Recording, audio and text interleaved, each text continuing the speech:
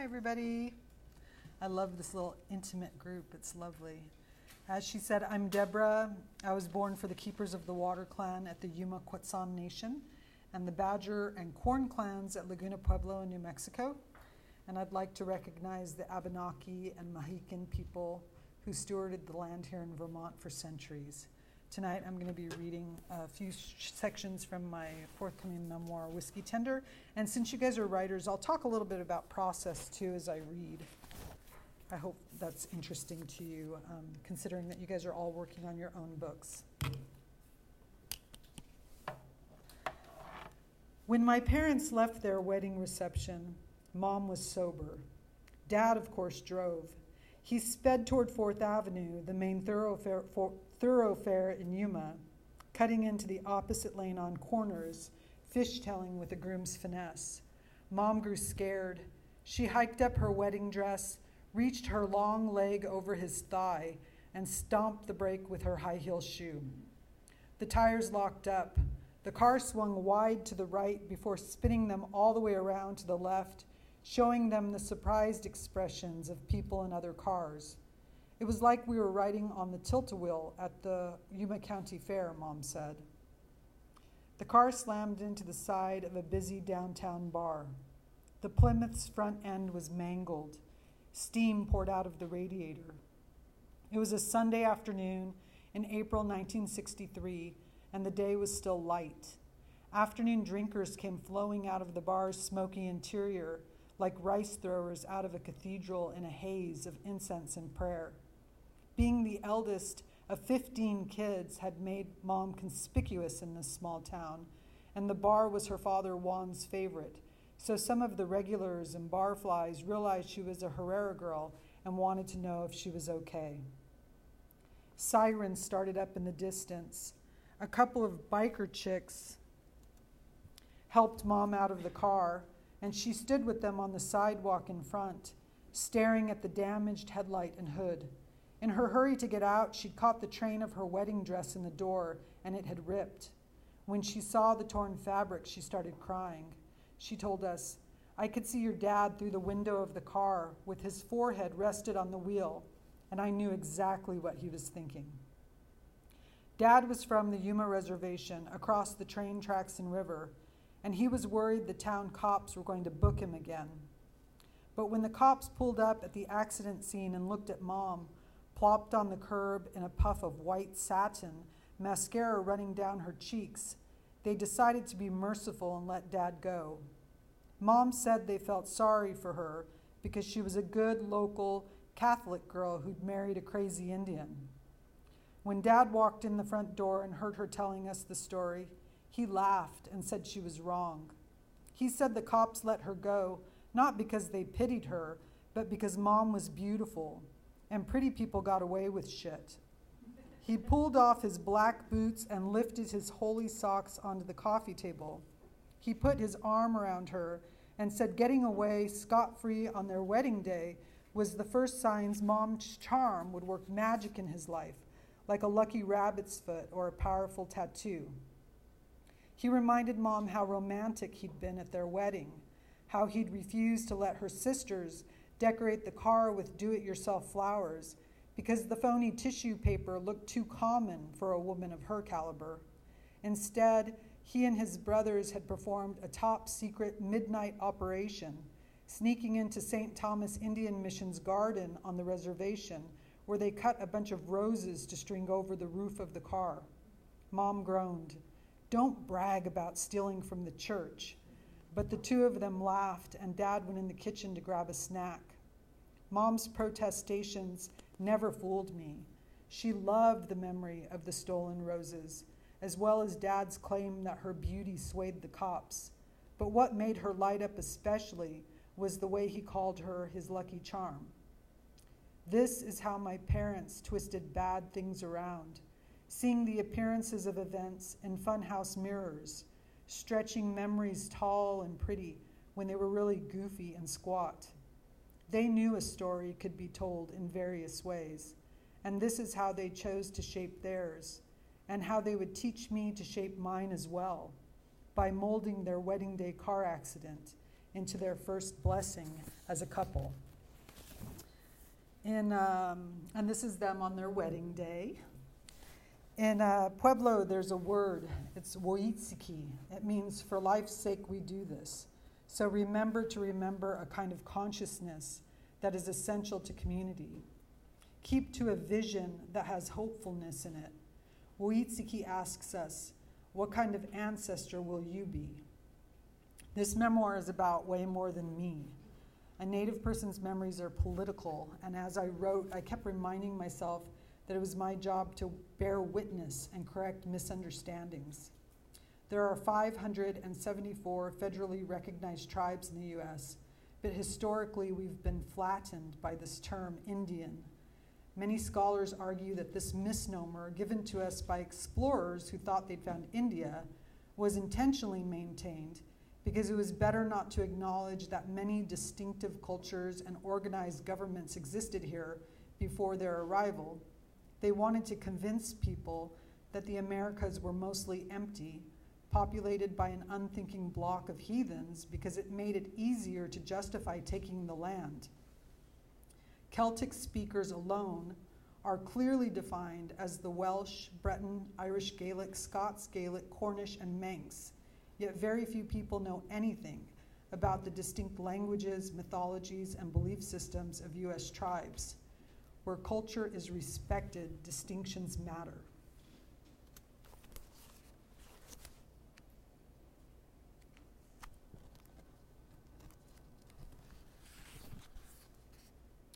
We sisters were broken girls. We twisted our ankles sailing off playground swings, toppled out of tamarisk trees, plucked yellow jacket and broken glass stingers out of our skin. We slammed our fingers in car doors, burned our feet in campfires, and then sat in the waiting room at the Yuma Indian Hospital, ice pressed to injuries. Joan broke her wrist. I broke my collarbone. Lori had a 2-inch scar down the center of her chest. Monica slipped through the handrails of a tall metal slide and landed 20 feet below. The reservation was rowdy in the 1970s. By the time I was 3, scars were a main source of pride. Put a little whiskey in Dad's beer, and he got to talking about his friends, crushed under a fast-moving train, stabbed in the chest during an alley fight, propped against a tree at a public park with a hot needle sticking out of an arm, killed in a landmine explosion in Vietnam. Mom tried to shush Dad when he told us his stories, but he said we needed to know the truth if we were going to survive, to hear how tough the world could be. Swagger was a sure way for us kids to get praise. Despondency hung over the reservation, and when toddlers and children acted rebellious, adults saw hope and verve. A sassy girl was a girl who might make it, even against the odds. My sisters and I did what we could to impress. We rejected all things girly. We painted our dolls' faces with markers, tattooing their chins in the style of our female ancestors. We chopped off their hair, and when they grew grotesque, threw their heads in the trash can and danced their bodies around, calling out like barkers selling tickets to see Geronimo at the World's Fair. Come and see the amazing headless wonders. We were unruly Indian girls, not the friendly Thanksgiving Day types who knew how to cook and behave. Our mother said it was too late to teach us any manners. Dad always said, broken bones grow back stronger, raising us the same way his older brother Gene raised him. A father's job was to control the pace of the world's wounding, to dole out the pain in slightly bigger doses over time, so that his kids would learn not to break under pressure. This is what I think of when I think of my sisters and me growing up. We didn't get anything for free, and we blossomed because of it. Blood flowering into bruises, skin thick and ripened under the Sonoran Desert sun. So here I show that the Yuma Nation sits on the banks of the Colorado River in what was once a rich, rich delta for farming. Ironically, the strength of our position led to our demise during the gold rush, when thousands of 49ers marched through the desert on the way to find gold in California. They passed through our land almost exclusively because there's a bend in the river known as the Yuma crossing that slows the water enough to make it safe to swim across. So for hundreds of miles north, the 49ers would have drowned if they tried crossing, and that's why they funneled through our territory. And they trampled our crops, essentially. They destroyed my ancestors' food source and created a period of great starvation. And this has been chronicled most famously in Blood Meridian by Cormac McCarthy. And this slide shows our traditional hairstyle, which would have been river dreadlocks. Another thing that my book partakes in is sort of the effect of the extractive industries in the Southwest. State violence put my family in environmental danger. My grandmother Esther grew up at Laguna, Pueblo, which is home of one of the largest open pit uranium mines in the country. And she died from a very rare form of sinus cancer when I was a little kid. Los Alamos National Laboratory tested the atomic bomb near her home, and she used to talk about the bright light and loud blasts that rattled the windows at Laguna. Radioactive debris fell from the sky, killing livestock and poisoning crops. The afternoon of the test, it rained, but no one in the government warned the people out there not to drink out of their cisterns. The explosion was seen in Las Cruces, Santa Fe, Albuquerque, and El Paso. That's a wide area. The Office of Censorship, what did they used to say? They used to say, loose lips sink ships. You know, they didn't want people to talk. They tried to keep the news local. One published account out of the Socorro Daily News featured a blind woman who was being taken back to school at UNM, and then she claimed to have seen a bright light, despite the fact that she didn't have sight. As in all scenes of tremendous violence, there was this incongruous beauty that people talked about. Brigadier General Farrell described the explosion as magnificent, stupendous, and terrifying. William Lawrence of the New York Times jotted down a description of the VIPs in the moments after the blast. The little groups that had stood rooted to the earth like desert plants broke into dance, the rhythm of primitive man dancing at one of his fire festivals at the coming of spring. I think it's so oddly fitting that the journalist on the scene likened the scientist to early man. In the wake of America's biggest experiment, Lawrence saw our common trait, the joy of men who have learned to use fire, the joy of men who know they will win their battle, the joy of men receiving a sign that their God is stronger than their enemy's God. Craters blasted in the desert, craters growing in the soft tissue of my grandma Esther's cheeks. This slide shows some of the history that I tried to weave into the narrative. So I wrote it as a memoir, and then you kind of give it to your editor, and she's like, what is your wish for it? And I'm like, I wish that I could put in a little more history without breaking the narrative arc. And she's like, okay, we're gonna do it. So I went and got a lot of research done, and then I kind of wove it back in. So my father was tried as a minor. He was sent to prison as a minor. He was tried as an adult, despite being a minor. And some of the reason for that is this discriminatory law called the Major Crimes Act. I write about the Dawes Act, the termination era, the Jack Pill uranium mine, the relocation program that created the largest wave of native migration to cities off reservation that me and my family took part of. And the challenging thing for me and for all of you is to do this in a way that's entertaining. So I focused a lot on trying to find gallows humor and kind of this recognizable 1980s American landscape, where you have like Rubik's Cube and you have the Atari station that you play with and you're going to the mall and you're at the roller skating rink. That was very, very important to me. I'm just gonna read two more short little sections and then we can talk. And I think this section that I picked maybe shows a little bit of what I'm talking about trying to capture the era. This is a scene from 1984. The cheerleaders said they called Josie Lumpy because they liked her. A wild Apache girl with a crooked grin and braided hair, she'd been a little on the heavy side as a kid, but by our freshman year of high school, she'd picked up a meth habit and lost most of the fat. We were at the same party that night at Jay's house, in the foothills by the community college.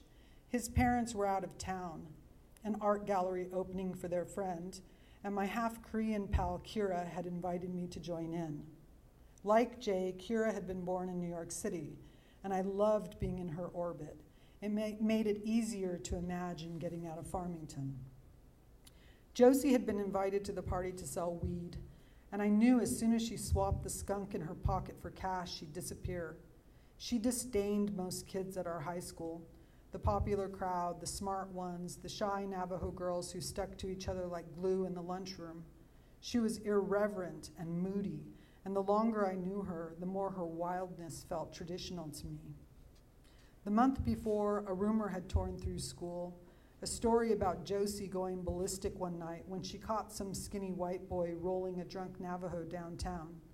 People said she'd broken a bottle and sent him running, threatening to spank his veins good. In my book, the story made her a hero, but the jocks, cheerleaders, and self-identifying mods at the party cared less about the reason she did it and more about how dangerous it made her seem.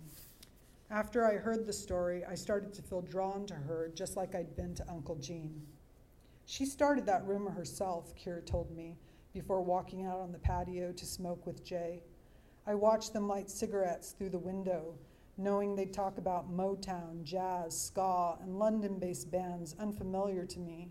Afraid to sound stupid, I stayed inside and nursed a lukewarm beer until Josie came over to me. "What's she doing here?" she shouted over the music, making sure everyone would hear. Josie called me Pokahati, El Malinke, Tokmatone, a traitor by friendship and blood. All she could see was my half-breed body. She hated me because my mother was a Spanish siren with a leopard skin jacket and almond eyes, a prima donna who refused to be called indigena. It didn't matter that I felt repulsed and betrayed by Mom's thinking. She could smell the Lopez Herrera lineage on me. It was in my pale winter skin, my private school vocabulary, and my enunciated way of talking. To Josie and the other badass Native girls at my public school, I was mainstream enough to be considered white. Maybe they thought my family had too much money, or I acted too confident around our teachers. But regardless of what they thought, that my mother canceled out my father, I also knew the one-drop rule was real, and that to most people in Farmington, I would always be Indian. Let's see what I have left. So this is my dad and his brothers when they were now versus when they were little kids. And it just cracks me up when I look at this because look at how much the world has changed. My parents grew up in a generation that thought assimilating to capitalist mainstream views was the only way we were going to be accepted in this country. And as a young child, I believed them. But over time, I began to resent the school system and the country at large for being so disrespectful and disdainful of my ancestors. And the book's arc ultimately dramatizes that. The way I realized I had two value systems that were being presented to me until I finally decided I wanted to live in a way that gave me freedom of choice over fear of alienation. I've always been a rebel, and this book is a celebration of my radical individualism. One of the toughest things about being an Indigenous mother is that you can't depend on your community and schools to instill your value system in your kids. You don't have enough in common with most Americans for that to happen. And so it falls on you to sometimes override or try to override your child's education. When they reach a certain age, they hit a period where they begin to wonder if your views are odd. They ask, why did you go to the Native American church and take peyote with a medicine man instead of seeing a therapist as a teen? Or they say, I don't see other parents claiming a special animal as their kind of totem, like you have with your badger. I have these struggles with my own parents as well, of course, because they're an older generation. My Indigenous father emphasized relational thinking, symbiotic and symbolic living, but my Chicana mother wanted me to be Catholic. We accept and reject, combine and remix the wisdom that gets handed down to us. And this book is a grappling with inheritance as well as a reclamation. And I'm going to read just one more small section, and that will be it. And this is kind of a tribute to my mom because I had such a tough time with her Catholicism growing up. I can't even tell you. You have to read the book to see. The last time I went home to the reservation was for my mother's funeral. My father was driving, and as we crossed the southern Arizona desert, following the transport van that carried her body, I fell into a sandstorm dream. Dust blew, obscuring the highway, and small pebbles pecked the car like hail. I was driving alone in my dream and wanted to keep up with my mother, but the wind blew the sand so thick it darkened the earth, and I had to slow down because the steering wheel pulled through my hands. Though I knew the car might crash into the Badlands, I did not feel afraid. Instead, the sand flying into the headlights mesmerized me, making me forget who I was, where I was, why I started on this journey. There was no transport van with my mother's body before me, just the wind and darkness and a sense of wonder, the same feeling I had in my earliest years when the earth and the elements and the tiniest creatures were miracles. The storm stopped, and I descended from the car. The sun hung high and blazing, and I looked down the highway to spot a lake shimmering on the empty road. Awake, I would have known the water was a mirage, but in my dream I was thirsty and walked toward it, still believing with the faith of a child. I grew up in a homeland favored by the Fata Morgana.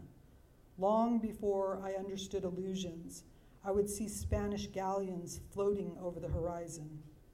For years, many of my ideas about the world were tricks of the environment. "We're here," my father said, waking me. We got out of the car and went to my mother in the transport van. Her eyes had reopened in transit, and she stared at me as if acknowledging that I'd spent a lifetime doubting what I saw. I felt her chastising me with her gaze, as if she were saying I could no longer stay small and invisible as Indian kids are. I was a 50-year-old woman now, and it was time to grow into more than a ghost child in love with and afraid of mirages. Thank you.